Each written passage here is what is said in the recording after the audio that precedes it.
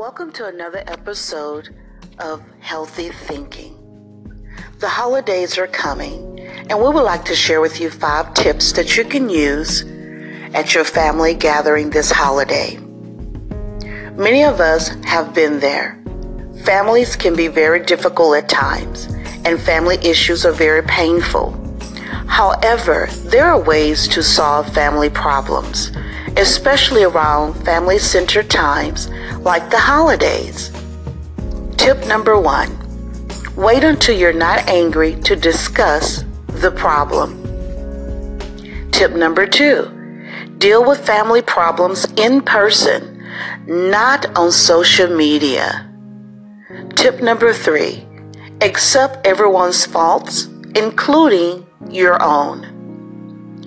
Tip number 4, avoid the blame game. And tip number 5, forgive any family members that have wronged you. I know holiday gatherings can be very stressful, but also rewarding. Stay focused on the true meaning of a holiday by being thankful and having a goal of creating meaningful memories. Thank you for tuning in. Always remember, healthy thinking leads to wholeness. Enjoy your holiday.